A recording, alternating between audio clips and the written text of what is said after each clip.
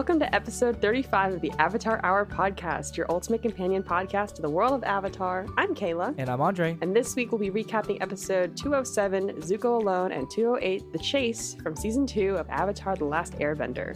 Now, before we start, we do want to warn you that this podcast will be mentioning spoilers for Avatar The Last Airbender, Legend of Korra, and The Rise of Kyoshi. However, you are free from spoilers about the Shadow of Kyoshi, as well as any Avatar universe comic books. Say that 5 times fast. How are you doing this week, Andre? Oh, girl, this pollen is getting to me. It is a lot. Like, I wake up every morning and everything is just caked, absolutely caked in pollen.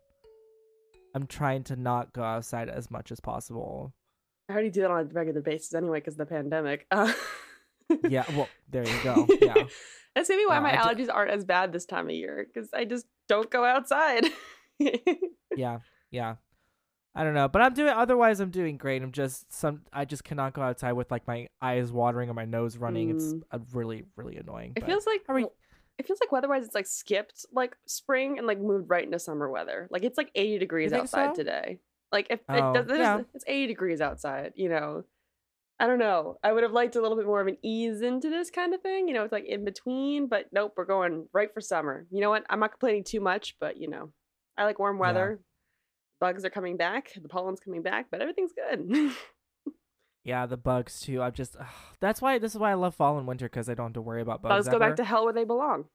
Exactly. They really can. And like, listen, I know they're great for like pest control, but literally wasps can fuck off. I hate wasps. They scare me. I don't like them. It feels like I'm constantly followed by them. And I just don't. I hate it. I don't really love spring. I mean, I love the warm weather and like the time change, but that's it, you know? Yeah. Like, I prefer summer, even though there's still a lot of bugs, but not as much like allergies and stuff. But there you go. Yeah. Other than the weather, how are you doing? I'm doing well. You know, I'm just trying to get through the last couple of weeks of school. It's April, so I graduate from college next month, which is crazy. That is crazy. But I am going to be doing a year of grad school, so it's not quite like I'm an adult in the real world type thing just yet, even though I'm like bordering on the edge of that because, you know, I got to take out student loans for grad school. So that's a fun time to feel like an adult. Yeah. But yeah, it is definitely weird wrapping up undergrad. And like thankfully I don't have any exams, just projects that are kind of like kicking me in the tush right now. But yeah, things are good. Yeah, that's all I got this week. Work. Well, let's move on to the news. This came just in the nick of time, because we weren't going to have news, and I'm glad that we ended up rescheduling too, because apparently Cabbage Guy is getting his own board game. And I did not, out of all the things 2021 was going to bring, this is not what I expected. This is from a Screen Rant article, and it says, though a minor character introduced in the first season, the show's vegetable purveyor, love that, quickly hit meme status due to a running gag in which the merchant supply of leafy greens is constantly getting destroyed, usually as a result of the Avatar's friends' actions. This new board game is based on the character's tribulations and is available now and will challenge players to build up a cabbage trade empire. To basically build Cabbage Corp. That's basically what you're trying to do. Cabbage Corp. Mm-hmm. And it's only available on Box Lunch. You can't get it on Amazon. It's just available on Box Lunch. But this, I don't know when exactly this came out. This article is only 2 days old, so I don't know how long that game has come out. But like I've seen no like other announcements on it. So I don't know. What do you think about this? That was totally out of left field. I was not expecting like any kind of Avatar news like this. I mean, here's the thing, when I think Avatar, I did not like Avatar board game. I mean, I know there's an Avatar role-playing game that's like coming, but like when I did think board game, I did not think about Cabbage Guy being the focus of a Avatar board game for sure. Yeah. And honestly, it's kind of genius. Well, there should be like an Avatar Monopoly or like an Avatar like Scene It or like an Avatar Clue, you know, like all those board games. Thing? Like that DVD game? Like I think so, yeah. So I had like Disney Seen It when I was younger. I remember that. Huh. Like with streaming not being, you know, being the king of movie watching. Yeah, it's still a thing. I don't know how popular it is now, but yeah, I don't know. Just thought this is a little bit of of fun news. I appreciate the fun news. There's been a lot of like bad news, especially in West Virginia politics lately. So I'm like, you know what, Cabbage Man's getting a game, even though they're constantly trying to strip away queer rights in West Virginia. At least Cabbage Man's getting his own game. Yeah. That's a different podcast though about the politics stuff. But yeah, it's not great, guys.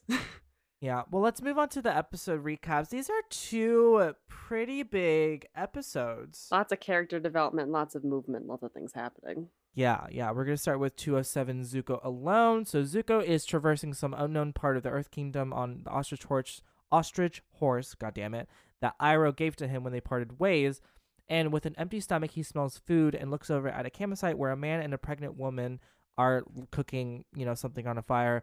And for a moment, he thinks to rob them and steal the food, but he decides to move on. So a couple of things here. I completely forgot about this part, but this is the couple that we see the gang escort through the Serpent's Pass later on in the season. So that's cool.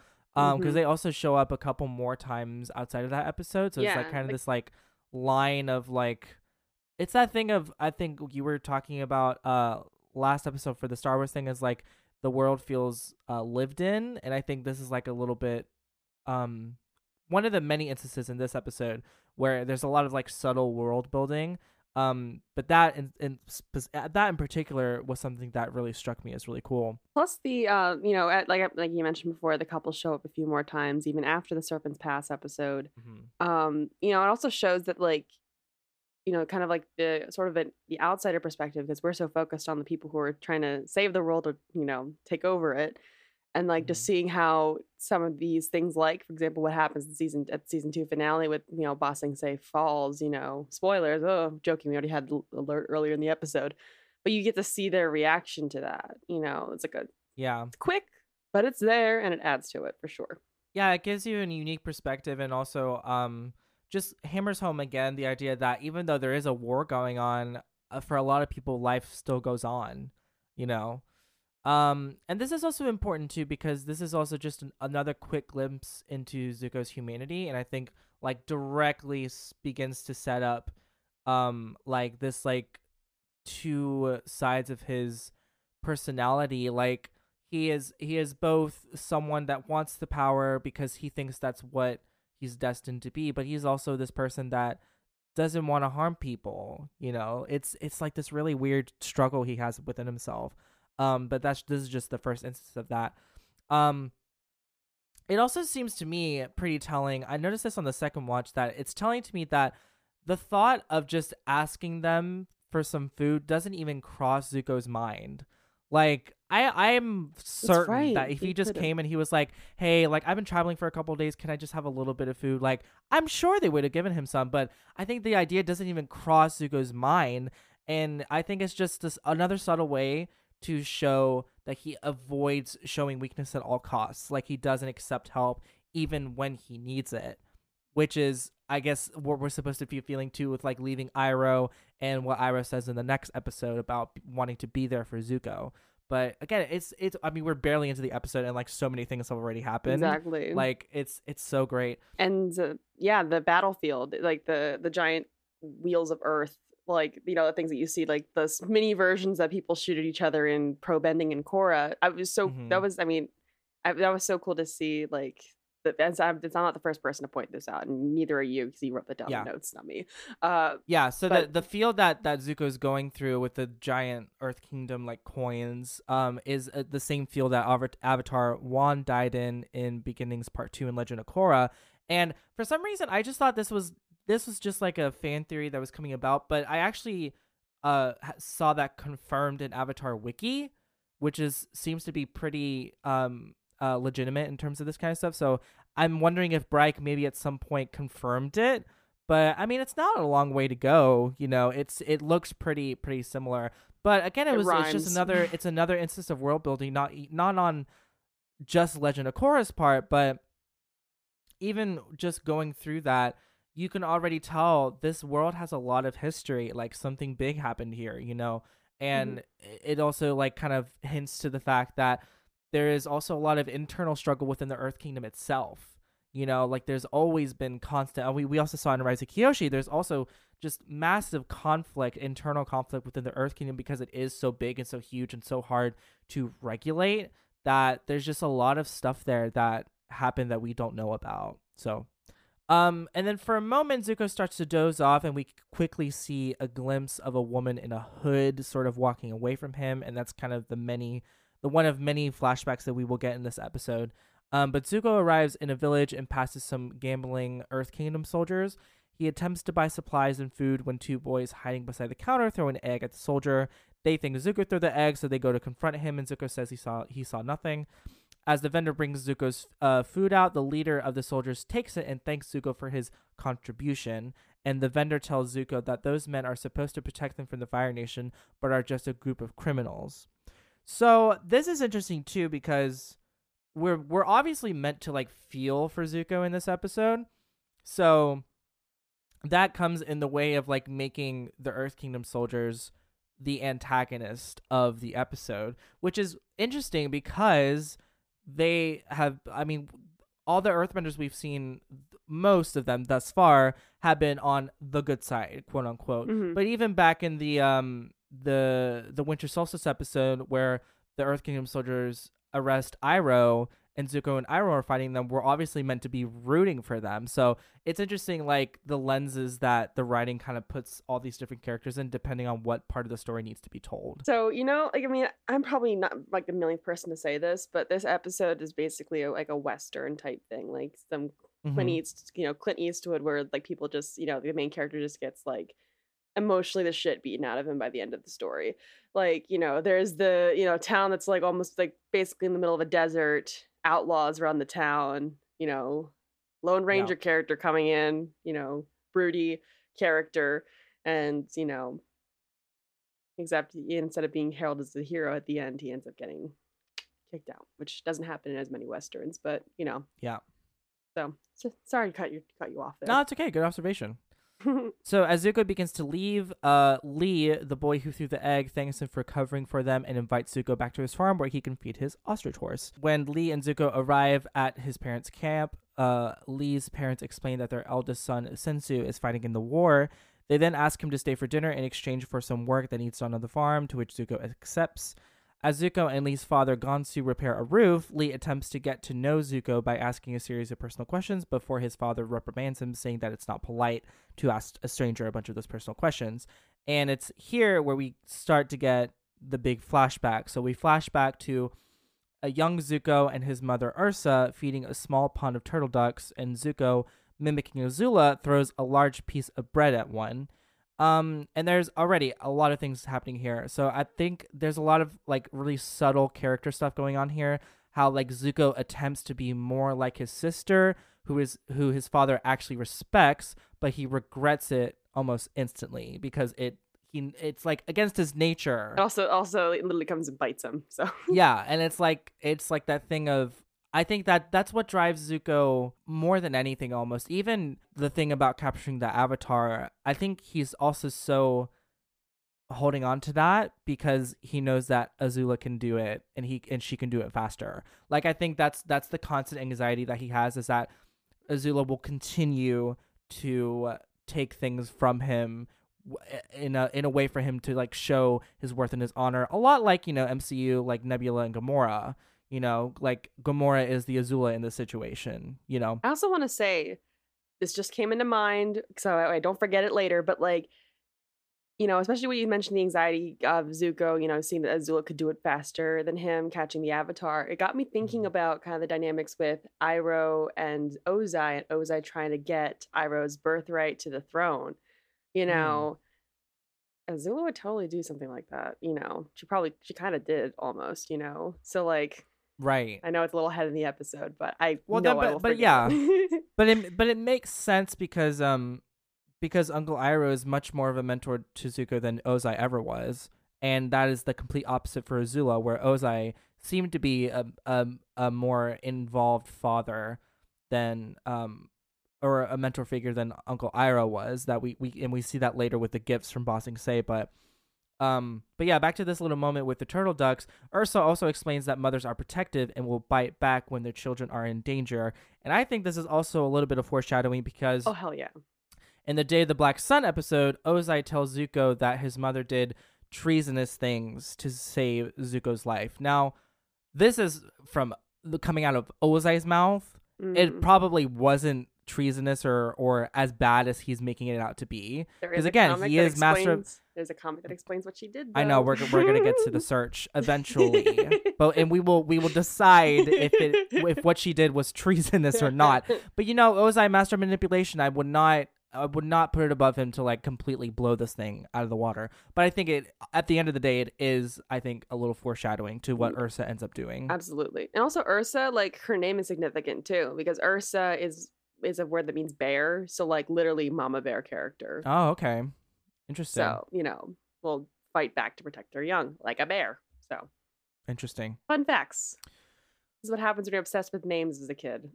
So as the flashback continues, we see a young Azula, Mei, and Ty Lee together in a courtyard, and Mei sees Zuko walking by and blushes. Azula catches this and gets Zuko to play with them, and she places an apple on Mei's head, lights the stem on fire, to which Zuko runs at her and pushes her into the pond. Embarrassed, he storms off. So even at this young age, manipulation seems to come extremely easily to Azula. Completely. And again, it's exemplified later in the episode as well, but like it starts with like seemingly harmless things like this, right? Like manipulating the situation just to embarrass her brother, and then it just gets to a point where like it's a lot worse than that. Like there are a lot more consequences, but I don't know, it's just I don't know, it's just a lot of character work going into Azula here as well, So Ursa receives a letter from Uncle Iroh, who's currently laying siege to Ba Sing Se. In the letter, Iroh says that if the city is as magnificent as its wall, Ba Sing Se must be something to behold, and he hopes that they can come see it one day if he does not burn it to the ground first. And was it really cringe for you to hear Iroh say this? Oh, absolutely, because we see this peaceful until provoked kind of person. Yeah. Drinking tea, giving life advice, and we forget that he was one of them, one of the, an imperialist, like, a lot of the Fire Nation was. So, yeah, I was kind of like... It was just crazy to hear him say something like that and then, like, laugh after. Like, you get the sense that this was, like, almost a completely different person. Absolutely. I mean, hey, like, the death of your kid can change it. It would change anyone. The death of a loved one, can definitely change who you are. And it also shows just kind of like a full 180, that pretty much a full 180, because I know that Azula refers to him as like a tea drinking buffoon pretty much. So he still had that part that we know him from, but he had the violent side that we don't see that often with him. Right. Well, and I also wanted to say this, and this was just a personal thing, but I always thought I completely misremembered this entire situation, because I thought they never actually got through the wall. Yeah, I forgot. Like in the flashback, you can see that they've made it through the outer wall, and he says as much. And I guess the idea was to get to the main ring, like the upper ring, to where the Earth King was. But for some reason, I always thought they spent like 600 days just trying to get through the outer wall. And then I've like been watching like Legend of Korra, and like Gazan does it in like 2 seconds with some lava bending. I'm like, well, it took Iroh like 600, but apparently it didn't. So I just completely misremembered this situation. Also, just that got me thinking about like the design of like Ba Sing Se. Like the royalty literally put the people who are poorer and living in like the outer ring, like literally uses them as like meat shields pretty much. Yeah, and I'm sure there was many casualties. I didn't even think about that until now. Yeah, but that's just something I completely misremembered, and it also changes a little bit how I see the show. Iroh has sent Azula and Zuko some gifts. He sent Azula an Earth Kingdom doll, and Zuko a dagger with the inscription "Never give up without a fight." Azula burns the doll. Yeah, Azula then makes a comment wondering aloud what would happen if Iroh didn't return from war, and whether or not that meant Ozai would then become the Fire Lord. And I think it's interesting that this dagger that Iroh gives Zuko would later become the very thing that severs Zuko and Iroh's ties from the Fire Nation, because it's the dagger that they cut their top knots off with. That's right. I forgot. Yeah. So it's like, it's really interesting how that dagger has like kind of traveled through the story. And it also echoes what Zuko told Aang in the season 1 finale, where he says, I've always had to struggle and fight, and that's made me strong. It's made me who I am. And I feel like the inscription on this dagger is like a clear basis or indicator of that, And I think Iroh also kind of knew that that's the kind of life that Zuko would have to have. Like he just kind of knew that about him. Back to the present day, we see Lee make off with Zuko's dual swords to play in the field, and Zuko approaches him and begins to show him how to properly use them and explains that he has to think of the swords as one whole rather than two separate blades.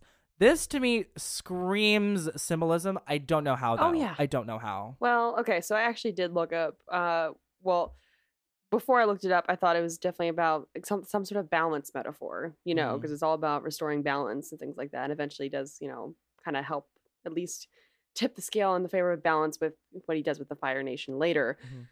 Later. But it also kind of got me thinking about like the yin and yang, like we saw with like the two fish, from the water tribe.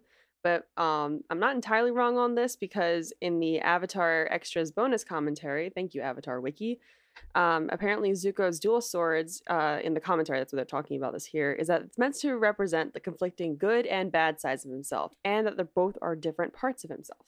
Okay. So, yeah. Symbolism. I thought it was something like that, but I was like, I don't know. It could be something else. Like it feels like extremely like an on the nose metaphor. But yeah, thank you Avatar Wiki once again. Saving the day. So the next day, as Zuko prepares to leave, the soldiers from the village come to inform the family that their son's battalion has been captured, and then they joke that he'll be dressed up as a Fire Nation soldier and sent to the front lines, as you do. And Gonzu tells the leader Gao, that's his name apparently, to watch his mouth, prompting Gao to strike him before Zuko breaks up the encounter and gets the soldiers to leave.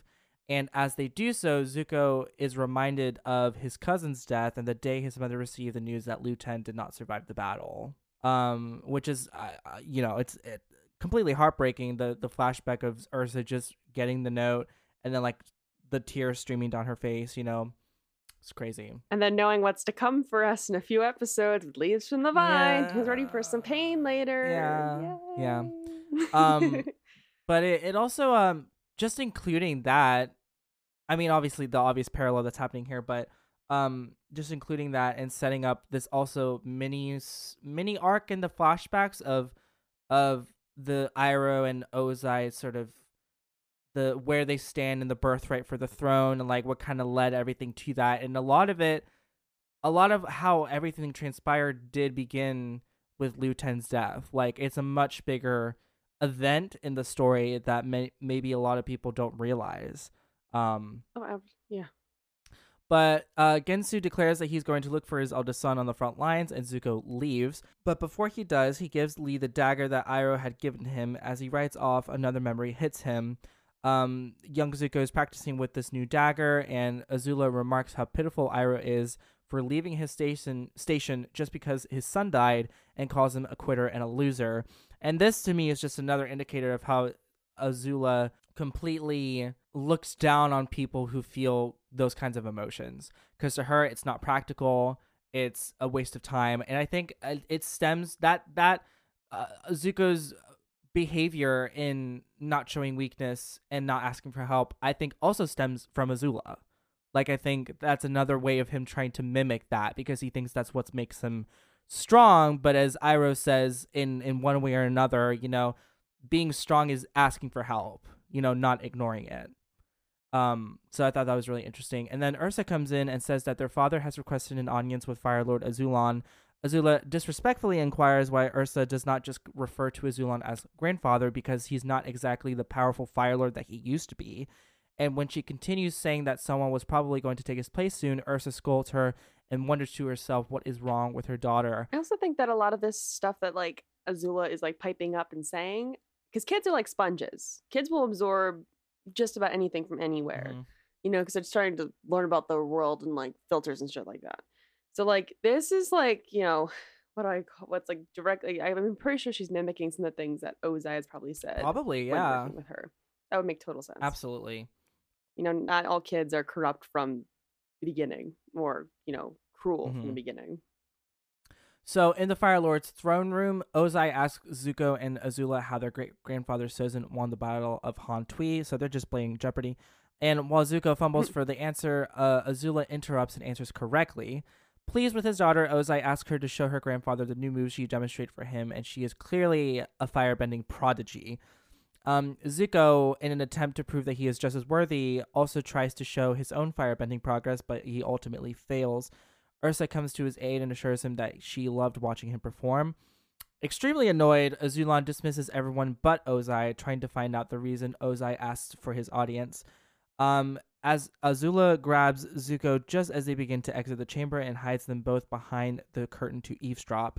And apparently Ozai begins to plead this case that with Lu Ten gone, Iroh's bloodline has ended, whereas his bloodline is still ongoing. Both of his children are still alive, and he asks Azulon to revoke Iroh's birthright, making him the next person in line to become Fire Lord.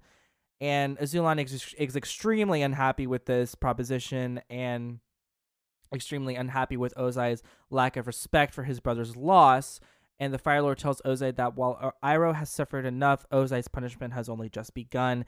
But before Azulon can deliver this punishment, a frightened Zuko runs away. I mean, it doesn't surprise me that Ozai tried to pull a fast one with Azulon when it comes to this. And even though, I mean, we don't know a whole lot about Azulon or what he did, but it's probably not great stuff. But at the very least, like, he recognizes that what Ozai is asking is a snake. Yeah, he's a snake, and it's also like completely dishonorable to say all of this while the person who's actually in the line for the next throne is like suffering a giant loss, not just a military one, but a personal one, you know? So it definitely calls back to like the Fire Nation's idea of honor and respect, you know, and Ozai is blatantly throwing both of those things down the drain for power. To the wind. Yeah. Yeah. So later on, Azula enters Zuko's bedroom and tells him that Ozai is going to kill him so that he does like a sing-songy voice too, and that just it's like Dad's gonna kill you, like hello. But apparently Azulon wants Ozai to know the pain of losing his firstborn son, and Zuko refuses to believe her, and Ursa enters the room demanding to know what is going on. Seeing Azula's smug face, she pulls her away angrily, saying that it is time for a talk, while Zuko remains in his bed chanting Azula always lies to himself. I'm going to make a headcanon about this, sorry to interrupt, about like what Ursa does. I think Ursa killed Azulon and took the fall for it, for Ozai. I think that's exactly what happened. I think that was the bargain that they struck. Yeah. Sorry. Yeah. I think that's exactly what happened. But do you think Azula was lying? No. I don't think she actually was. I think, because remember, like, Ozai says later, like, your mother did traitorous things to save your life. So, you know, I think she was actually telling the truth that he was going to kill I think she's telling a half truth. I think Azulon was going to kill Zuko, but the bit about making Ozai do it, I think maybe Azula made that up.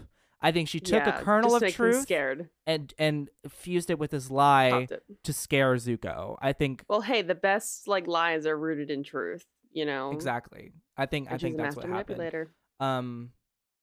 Or I could be wrong, or maybe Azula is completely. I guess we'll find out in the chase. The truth. Yeah. Or maybe it is not the chase. The search. What's the word? The search. Jesus Christ, that's the next episode. Anyway, it could also be that Azulon did say that, and Ozai didn't want to do it, and that's why Azulon mysteriously passes away later. But I don't know. There could be a lot of things, but you know, Azula does have a proven track record of lying. So I was just thinking if she was telling the entire truth on this, but we'll find out eventually. So we're back in present day again. Lee's mother finds Zuko and pleads him to save Lee, who has been captured by the soldiers for standing up to them, and Zuko agrees to help. He arrives in the town square, and the soldiers are ready to face him, and Zuko orders the soldiers to release Lee, and the leader laughs and asks who Zuko is. Zuko replies that his identity does not matter and denounces the soldiers to be both bullies abusing their power and cowards for messing with a family who just lost a child to the war. And at that, the soldiers attack, and Zuko defeats each of them with relative ease before the leader busts out these hammers attached to his belt and uses them to earthbend at Zuko. So this is another instance of a character using an external weapon to channel their bending. much like Kyoshi did with the fans and airbending. And Zuko will actually and I also... think they had hammers. Huh? They had hammers in Kyoshi as well. Yeah, like yeah. Kyoshi using the fans and all that stuff. And also the hammers. Zuko will also later on use his blades to augment his fire firebending, which is really cool. So the rest of the village is watching as Zuko takes on the leader, but he is slowly losing stamina as he's just getting pummeled by boulder after boulder. And at one point, he hits the ground hard, and it jars another memory in his brain. And we see young Zuko awoken in the middle of the night by Ursa, telling her son that everything she has done has been to protect him, and that no matter how things may seem to change, he must never forget who he is. And she hugs him a last time before disappearing down a dark corridor, which is what we saw at the beginning of the episode. And as Zuko comes to, he instinctively lashes out with firebending, revealing himself in front of the entire village. Zuko wastes no time and charges the soldier, sending blasts of fire toward him as he swings the blades. The Earthbender is quickly defeated and is collapsed in a pile of debris. He once again asks Zuko who he is, and he answers by telling everyone his full title and royal heritage. And the crowd erupts in nervous whispers, horrified by Zuko's revelation as a firebender and prince of the Fire Nation. The man who had just been cheering Zuko accuses him of being a liar, as he once heard that Zuko was not a prince, but an outcast who was burned and disowned by his own father. And I thought we learned in the storm that this wasn't, like, public knowledge, but I guess with Zuko recently going after Aang and being out more in the open, I think things started to travel and people started to connect the dots, you know? I also think that with, like, you know, Zuko and Iroh being branded as traitors to the Fire Nation, you know, in the beginning of the season after, you know, after the failure that happened at the Siege of the North Pole, so that too probably could spread as well because of that. And we also don't know what became of the crew that Iroh told that story to, you know, so they could have just been roaming around telling that story. But Zuko walks towards Lee with the dagger, and his mother steps between them and tells Zuko not to come a step closer. Obviously, they're both pretty shaken after seeing him firebend. And obeying, Zuko kneels and offers a dagger again, but Lee rejects the offer, telling Zuko that he hates him. And, like... Ouch. I was thinking about, like, how this episode really defied, like, the kids, like, formulaic TV ending, because, like, you would think, like, the lesson of this episode was, like, it doesn't matter where people come from, it matters what they do. But it is another instance of world building where the Fire Nation has done irrevocable damage to the world. And caused a lot of trauma. And it's caused a lot of trauma with people. And even if... generational trauma. Yeah, and even if people see you doing something good, as long as you are a firebender, you are completely not worthy of trust, you know? And it's just really interesting. And as we go on through the show and start to see more and more instances of good firebenders who just happen to be a part of the Fire Nation, like, it makes you start to question, like, maybe your own biases as a viewer, you know, because you are pummeled in season 1, like, especially with Sokka, like, a firebender immediately an enemy, you know, and then we get people like Zhong, who is a firebender, but is also working in their own interests, you know, so it's just something to think about. But then in a final memory, Zuko wakes suddenly from his bed, yelling for his mother. He finds Azula playing with his knife and asks where their mother is, to which she replies that nobody knows and casually just adds that Azulan passed away in the night. Zuko tells Azula that she is sick, takes back his knife, and runs to find his mother. Instead, he finds Ozai at the pond, where he and his mother were feeding the turtle ducks. And Ozai is just standing there and staring off into the distance. And when Zuko demands to know where his mother is, Ozai does not reply, and Zuko just bows his head.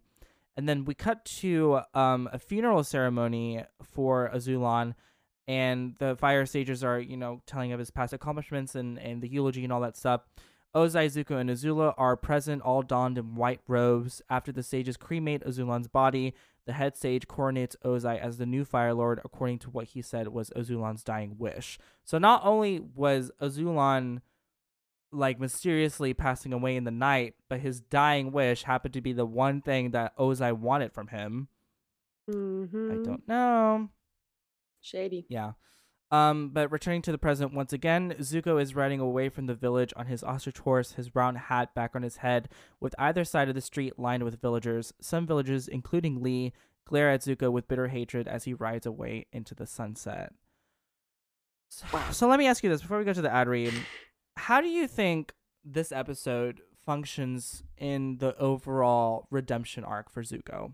I think it just it really does. I mean, I know that we see a little bit of what the trauma the Fire Nation has inflicted on everyday people at the beginning of the season, with Song and her family. Showing him her scar just kind of matches his on her leg.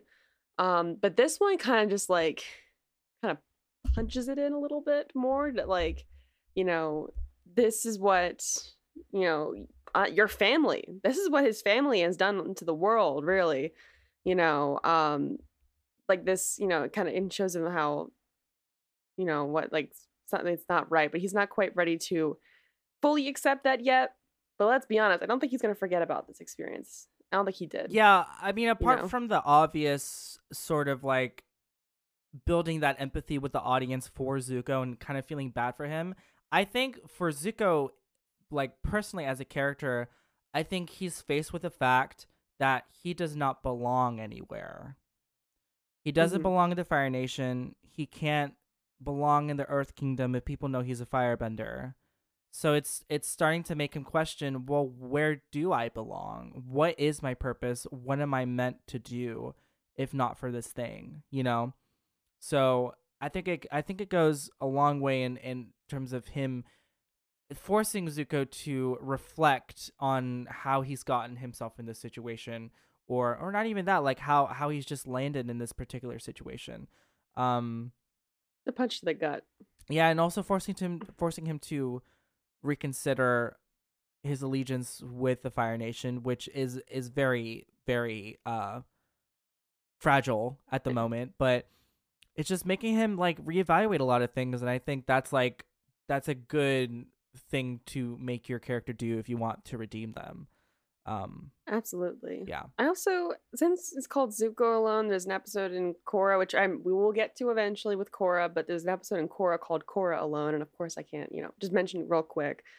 Both episodes focus around one character. I think both of them don't have any other members of the Team Avatar, other members of the core group of the show. And both kind of use your feelings as an emotional punching bag a little bit. Yeah, this is the only episode where the gang does not appear, according to Avatar Wiki, which is crazy to think about, but makes sense. And also where we have that tie-in comic, Suki Alone. That's right. Yeah. Which, I mean, looking at all the blank Alone episodes that we've gotten, I think we also expect a good number of flashbacks for Suki as well. So I'm so excited. Holy crap. Cool. So we're going to move on to 208, The Chase. But before we do, we're going to take a quick break for our ad read. We'll see you after that. And we're back for the recap of 208, The Chase. So we are back with the gang after an entire episode without them. The only time this happens in the series. So the gang lands in a clearing to set up camp for the night and go to bed. And Toph comments on how soft the grass is and really just appa shedding, which is an important thing to remember for later. And Qatar's like, oh, this is gross. You guys, I'm so glad we had another girl with us. That way, kind of balance out the immaturity that's going on here and the buffoonery. And then Toph's just like, wait, don't I have a razor? Because I got some hairy pits here. And she has she stuffed wads of Appa's fur in her armpits. And I think that's hilarious. Not wads, clumps. They're clumps. Oh, I'm sorry. They're clumps. Sorry, Tylee. Anyway, so yeah, that was, I don't know. It's kind of cool with some of these series that the girl doesn't always have to be the girl characters don't always have to be the one that's okay, boys, knock it off kind of thing. They can be just as immature and gross as the boys. Yeah, definitely. Equality. So the gang starts setting up camp, and Toph is just chilling in the corner. And basically, Katara throughout this episode tries to get Toph to contribute to setting up camp, but she over and over again says that yeah, I can carry my own weight. I'm not going to help you out with your stuff. I can't take care of myself here. Katara gets frustrated and walks off. So they're all sleeping peacefully, but then Toph feels vibrations in the earth that wakes her up, and she alerts the gang that something's coming for them. She doesn't quite know what it is, but they decide it's better to be safe than sorry and take off and go somewhere else. Once they're in the air, they can see the smoke in the distance, which means that something's heading right towards them.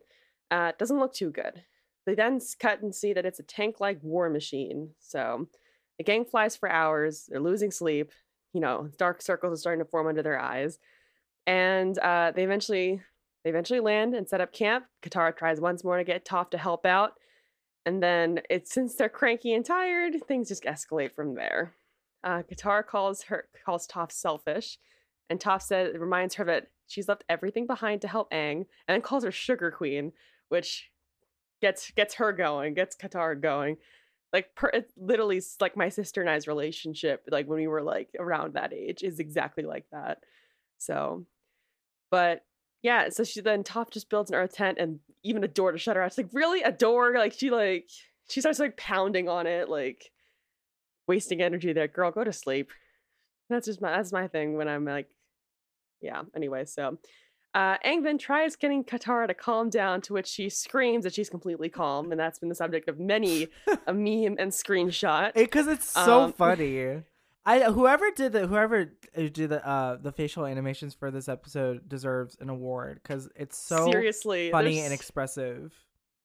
So many good, later with Sokka, I can still fight, and Well, I wanted to ask really quick, where do you land on this argument? Do you agree with Katara that Toph should help out like everyone else? Or do you agree with Toph that as long as she's carrying her own weight, it doesn't matter? I mean, personally, if you're traveling as a group, you gotta work together. Mm-hmm. It's not just, you're not just living with someone else. I mean, yeah, they technically are outdoors and stuff, but you're living and traveling with someone, work together. That's kind of the thing. But I can understand Toph's perspective because she is fiercely independent. She's been babied her entire life. Independent to a fault, I think. Exactly. Yeah. So that's my thing, watching from a distance. And it's also just, classic Earthbender, hard-headed, kind of self-interested only. It makes sense, but I think also like the age kind of too, like I think that's how a lot of people like at age 12 also kind of felt like, why do I need to work with other people if I'm just carrying my own weight, so yeah, I understand it, but I think Katara is right in this situation. Absolutely. Katara just can't sleep. She's just so angry. Her anger is just keeping her up. One of my favorite lines in the episode, and it's terrible, it's just like, the stars sure are beautiful tonight. Too bad you can't see them, Toph. Like, not that. That's not great, Katara. I will say this. I remember years ago listening to another, it wasn't an Avatar podcast. It was a podcast where people would go back and rewatch TV shows and talk about them, and they would have people on the panel who have already seen it and people on the panel who have not seen it. And I remember this specific line being such a point of contention, because one host was arguing like, oh, like that's really ableist of Katara to say, and the other people were like, well, they're just like, she's just saying that they're beautiful because they're stars, and like she wishes Toph could see them. And at one point the host goes, she says it because she's blind. She's blind. That's why she says it. So that's what I was thinking of when I saw that line. I mean, like, it's not great, but it's exactly what a kid would say, just to purposely pick a fight, Exactly. And then she gets a fight with Takashi, then earthbends her into the air. And yeah, I don't leave this episode hating Katara for saying that. It's just, is it a terrible thing to say? Yeah, but again, they're tired, they're kids, and they want to piss each other off. Exactly. That's the point. God, sometimes when people, like, I'm like, do you guys have siblings? Do you kids have siblings? Yeah. Because, we say that sort of thing. So then Toph alerts them all again that this machine's coming for them again, which is getting even closer this time. The gang takes off again, flying some more, and they land on a mountaintop. Katara and Toph snap at each other some more. The boys are, at this point, they're like, guys, like, this is just too late. I've got no sleep. Like, let's just go to bed. And then they start coming up with ideas on like what's causing this, why they're being chased. And Katara suggests that Zuko may be behind this, and then they fill in Toph in on who Zuko is. And then Katara makes a joke at Sokka's expense about ponytails, which I don't know, it was a good joke because they both had stupid ponytails. Not that stupid, but Anyway, Momo then starts freaking out. So it's not just Toph who's able to alert them of what's coming for them. It's Momo. Yeah. And so Aang's like, well, we've been running for a long time. Let's just, let's just see. Maybe they're friendly. And then Sokka sarcastically replies, always the optimist. And then the doors open on this tank thing to reveal that it's Azula, Ty Lee, and May. The bell count, first bell count of the episode. And then one of my favorite exchanges right here. We can take them 3-on-3. Actually, Toph, there's 4 of us. Oh, I'm sorry. I didn't count you. No bending at all. I can still fight. Okay, 3-on-3 plus Sokka. Yes. And again, the facial animation of I can still fight. It's so funny. I can't even make that facial expression. That's just I think I strained something in my jaw there. I'm trying to do it. Anyway, so the group then just heads for the hills after Toph attempts to block their advances by earthbending, but does not work. So bell count number 2 here. Appa, meanwhile, like the rest of the gang, is having a really hard time staying awake. So they almost crash, and they do crash later. The sun's coming up, and that tank is still coming for them. Meanwhile, Zuko is getting in on this, and he's following the trail from the tank. Mm-hmm. So it's getting interesting, guys.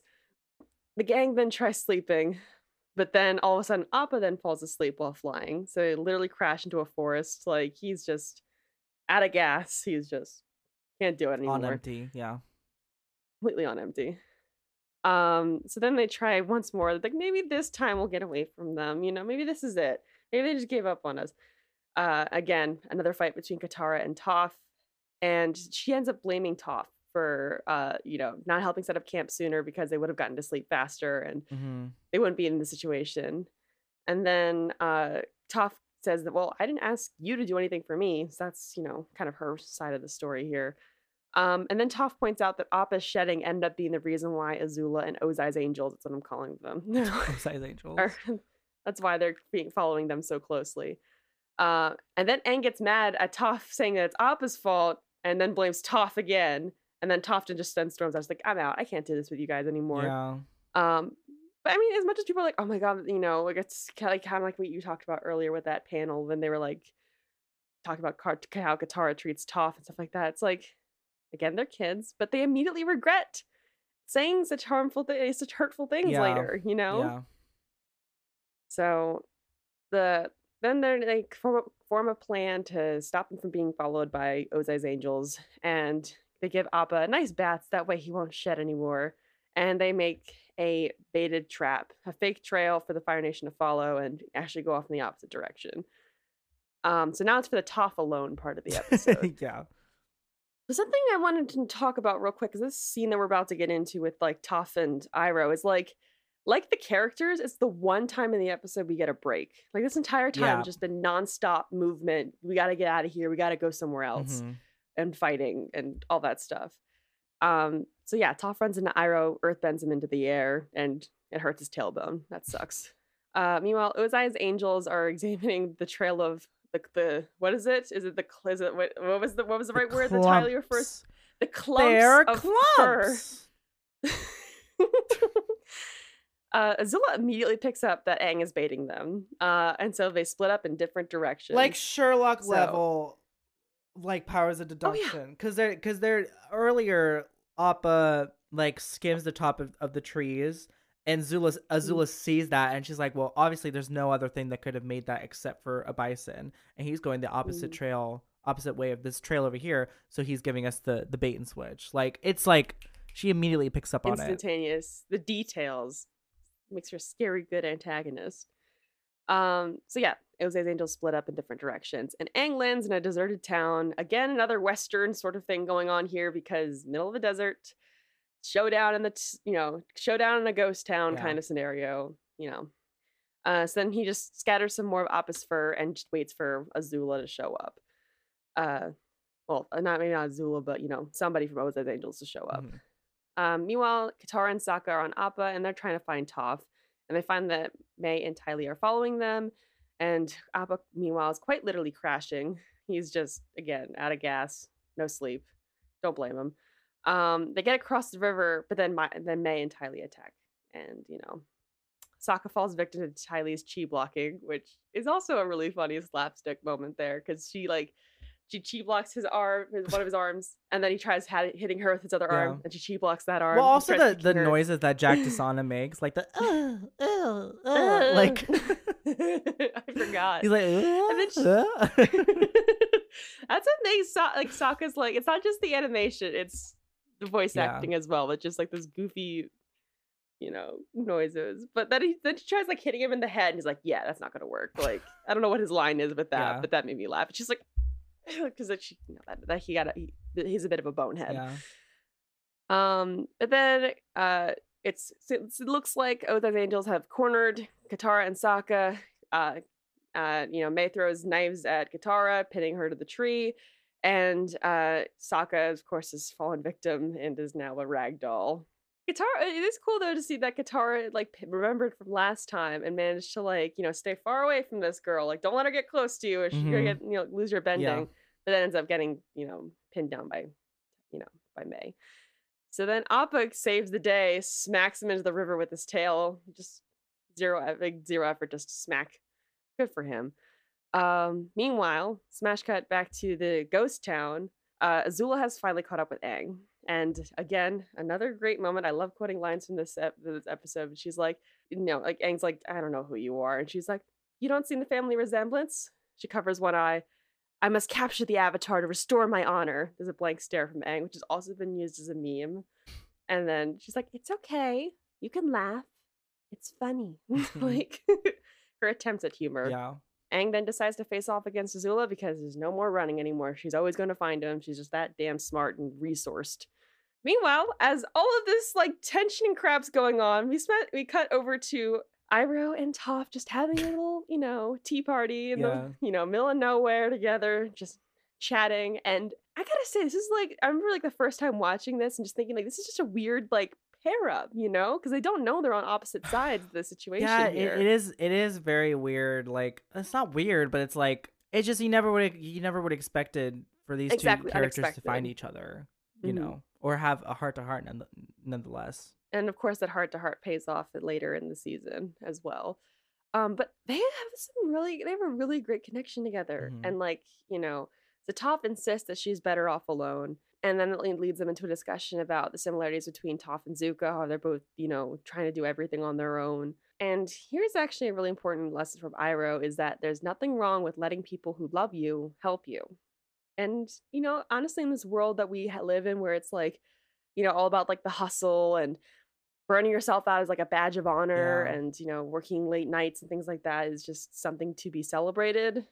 But, there's nothing wrong with asking people for help. Yeah. Really great lesson. So after taking the tea and the advice, Toph thanks Iroh and heads out to help find her friends. And also she points out, I think she says to him at this point, like, maybe you should tell your nephew, I hope you find your nephew and I hope he's okay, but like, you should tell him how much you need him too. Like, because he tells her like, yeah, like I've been following her to see like, when he needs me, I'll be there for him kind of thing. So we always talk about how much Zuko needs Iroh, but, we don't really think, we all often talk about how much Iroh also needs Zuko too. Oh yeah, definitely. Like, Toph made a great point about that. Yeah. Good stuff. And like, again, this is like the breath of like, relax for a little bit. And then back to like, ultimate showdown type thing going down, because it is. There are multiple players in this fight that we're about to see. All of the elements are represented. Like, I pointed that out at the end.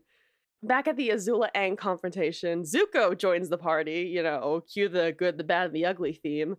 That's happening. Which is a surprise to Aang and the audience. I know we saw Zuko following the tag trail, but, still a surprise at the same time. Well, this is also I think this is the first time that Aang has seen Zuko in the season, right? So it felt like to them that Zuko had fallen off the radar, which is why they kind of thought that Zuko was behind this. But this moment here, I noticed also kind of mirrors the season 2 finale, where Zuko gets in between Azula and Aang and has to decide what side he's going to fall on. And this moment is not necessarily what side he's going to fall on, but he has the two choices of either taking down Azula before she can get to Aang, or just taking down Aang. But Azula doesn't give him the time to make that decision. And you almost kind of wonder if she was feeling like maybe Zuko was going to pick the first option, which was to try to take her down.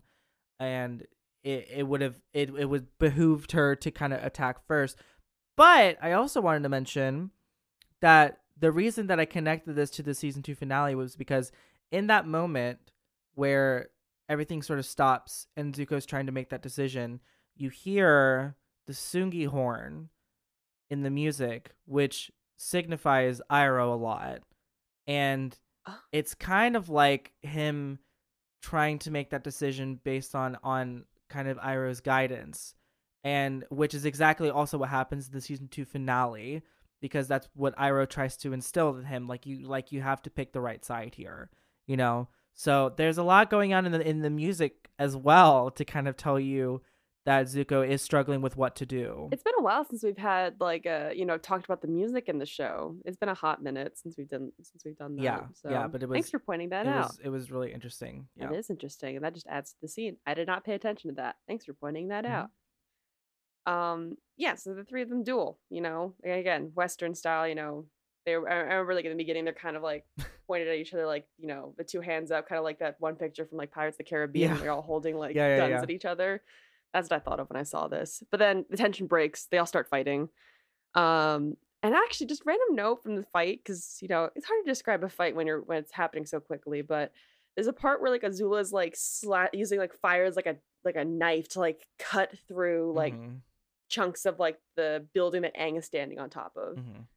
Thank God this is an abandoned town, because that's probably why Aang chose that place to stop. Right. Right. Yeah. There's also a moment where Zuko and Azula's fire kind of like collide, and it's like split between the red fire and the blue fire, and it kind of reminded me a little bit of the Agni Kai.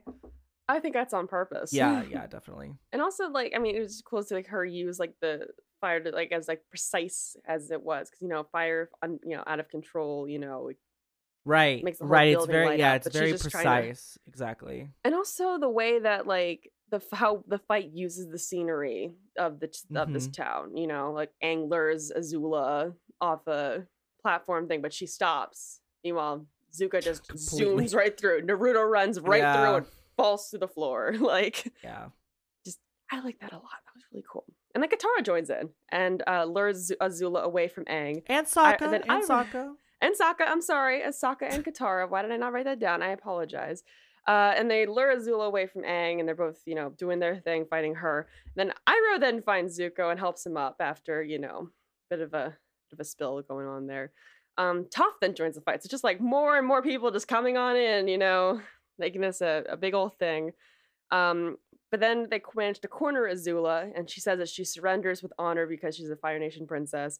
We all know that's a ruse, but they don't know that. Or at least most people in that group do not know that. Yeah. And then she attacks Iroh, and he collapses. Then we see all 4 elements are used against Azula. Well, I guess 5 if you include the boomerang, because you do see Sokka throw it. If you pause at the right time, you can see the boomerang just floating along. And then she just blows them all off and just runs off, disappears, puff of smoke kind of thing, smoke and mirrors.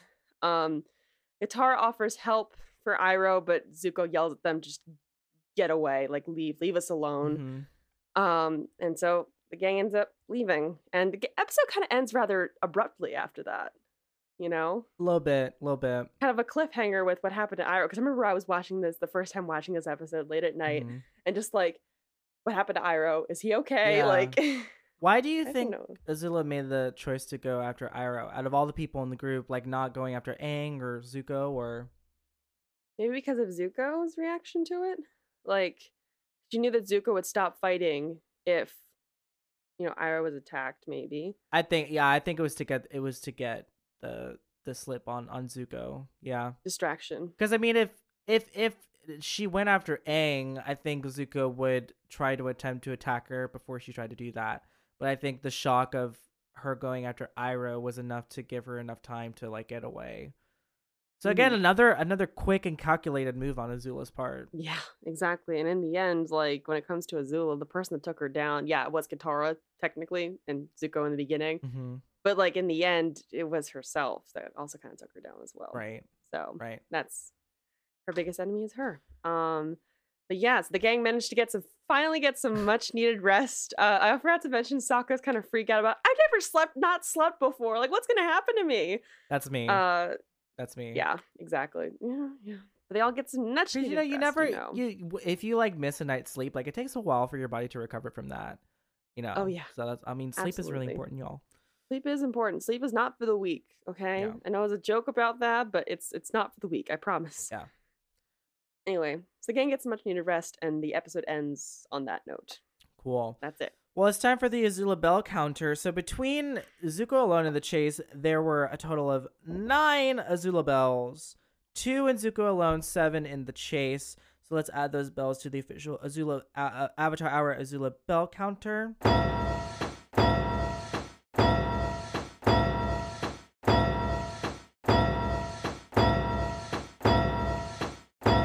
And that brings our total to 16. And we are not even halfway through season 2. So I'm feeling fairly confident that our guesses are closer than we might think. All right, let's move on to Fandom Corner. What you got for us, Kayla? All right. Fandom Corner. So this is a picture, I'm assuming probably from Instagram, where it says, the moment you realize that all these women are voiced by the same person, the talent. And this person voiced Azula, Minghua from Korra, Young Lin from Korra, May's mother, actress Katara from the Ember Island Players episode, Katara's mother, Roku's wife, and the spirit mushroom that, Kaya, Boomy, and Tenzin walked past twice in Legend of Korra. She's also the voice of the Dark Spider Spirit. And who am I missing? And I think that's it for, she has other voices in Avatar, but this is Grey Delisle. Mm-hmm. This is all voiced by Grey Delisle. Like, can we just, appreciate her, the talent? The absolute skill. Sis, you did that. She has the range. Oh, her mind. Yes, she does have the absolute range. Yes. And she's basically one of the many voices of our childhood, obviously with her roles in Avatar, but she was Vicky in Fairly Odd Parents. She was Emily Elizabeth in Clifford the Big Red Dog. And she's in some Star Wars properties that I mentioned in the Star Wars episode. She has so many voice acting credits that I can't even list them all here. There's so many. Homegirl is working with a capital W. Exactly. She's in the same club as Tom Kenny, who voices SpongeBob and Ice King, and Tara Strong, who's one of the Powerpuff Girls, and Timmy Turner and things like that. Legendary status right there. Legendary. Shout out to the inimitable Grey Delisle. Let's move on to recommendations. Kayla, what is your recommendation for the week? Okay, so our patrons can actually see this, but I got What the Plot, which is a game that's not, I don't think it has any major distributors for it. You have to get it online, but basically it's called a party game for people who like to talk shit. But basically you pull out a card that says something tell me about the time you got banned from Canada. And you have to come up with a story in 1 minute. You have to basically just improv an entire story in 1 minute, and you have to include 1 of 3 words that are on another card. So it could be fireball or fire hose or something like that. Not a fire. I don't know why I keep thinking that, but I played it for the first time this week with my family over Easter, and so many inside jokes started. Just so many jokes, so many there's some very creative ways that you can do this. It's we all had different versions of the stories. One of them's how I survived the zombie apocalypse. Mm-hmm. And I told a whole story about how I lived in a grill store and I used a propane tank to light a bunch of zombies on fire. So fireball, that was my word. So again, the minute goes by really fast. You got to tell a good story. Under a minute. And under a minute with a word from the card. So that's awesome. What the plot is the game? What the plot? The plot. Love that. What the plot. Love that. It's so much fun. My recommendation is a TV show. It's called Vicious. It was on the BBC for a couple of seasons, and I found it I don't even know how I found it. I found it on Amazon Prime or something. But it's this TV show with Ian McKellen and Derek Jacobi, and they're playing this gay couple that has been together for 60 years or something, and they're living in this lush Victorian London flat. It takes place in modern times, but it's very like, antique-y, all that stuff. And it's literally just like 23 minutes of them roasting the shit out of each other. And it is just so funny to me. I'm a big fan of British comedies, and this to me is like it. It is so funny and well done, and just like it's also wholesome and very just it's just fun to watch. And there's a lot of like great other British actors that come in that you'll know, but yeah, definitely check it out. I know it's on BBC, but it's on any streaming services. It's not on any streaming services. I had to buy the first season for like $10 or something, because I saw that there's like the first episode is like fully on YouTube illegally. Nice. And I watched that and I was like, I gotta watch the rest of the season, and it's definitely amazing. So if you're looking for something quick and easy and fun to watch, I definitely recommend Vicious.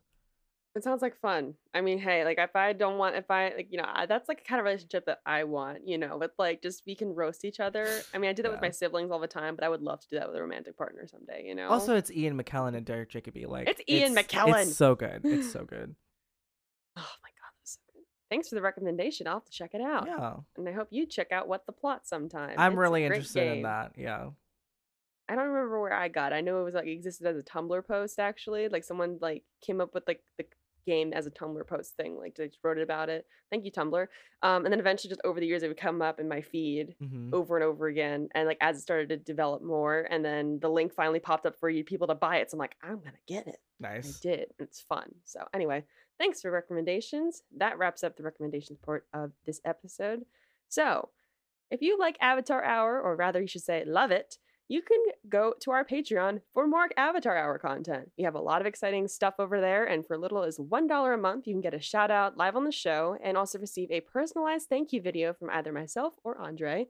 And we love making this podcast, and we really appreciate your support. So go check us out at patreon.com/the Avatar Hour podcast. Yes, and this week on our flagship benefit Avatar After Hour, we will be looking at some Avatar TikToks. And I am extremely excited for that. We both have brought a couple not a couple. I brought like 10 or 11 to the table. I think it's like close to 15. I think it's like close to 15 each. Yeah, and we have not watched what the other person has brought to the table. So I'm very excited to see what TikToks Kayla has found for us. But yeah, that is going to be available at the $5 level, Air Acolyte level. And we do Avatar Hour once a month. Or I'm sorry, not once a month. Avatar After Hour we do once a month. We do this show weekly. But yeah, if you're interested in watching us do that, go ahead and subscribe at that level to check it out. And if you'd like to send us feedback about the show or just send in submissions for Fandom Corner, you can email us at theavatarhourpodcast@gmail.com, or you can reach us on Facebook and Instagram at the Avatar Hour Podcast, or on Twitter at Avatar Hour. Thank you guys so much for listening. We will be back next week with 209 and 210. And yeah, awesome talking to you as always, Kayla. Aw, thank you. Of course. So much fun. Thank you guys for listening. I'm Andre. And I'm Kayla. Bye, everyone. See you next time. Bye.